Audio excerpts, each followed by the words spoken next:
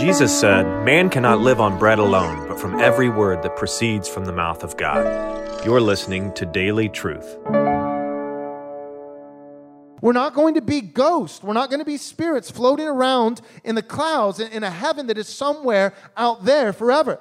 No, the heavens will come to earth. There will be a physical place with our God who's taken on a physical body, namely the second member of the Trinity, the forever God-man, and we too will be resurrected, these physical bodies, but glorified, where they can never die, they never grow weary, never grow tired, never grow sick, never grow hungry. We will have these bodies resurrected and restored, glorified, to have a physical existence in a physical heavens that has come to this physical and restored earth with Christ forever. And my point is, everything that we do now, chiefly being conversion, gospel, preaching, evangelism, that is primary. I never want to do less than that. But oh, how the Christian should aspire to doing more than that. If only we could have a theology of winning. Christians have become utterly convinced that our greatest aspiration, our greatest service to God is that we lose.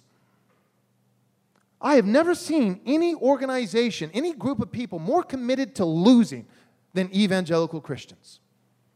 Oh, how we love to lose. We're committed to losing. If we might, for a moment, seem like we have the upper hand, as though the kingdom is expanding, as though we might actually be able to shape culture instead of being just dragged along, we immediately grab some kind of weapon and shoot ourselves in the foot.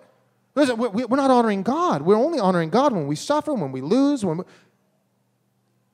If we could get our eschatology right, we might have a shot. As a special thank you for your gift of any amount, we'll be happy to send you a free digital book from our store. To access this offer, visit rightresponseministries.com/offer. We highly recommend Pastor Joel's book, Am I Truly Saved?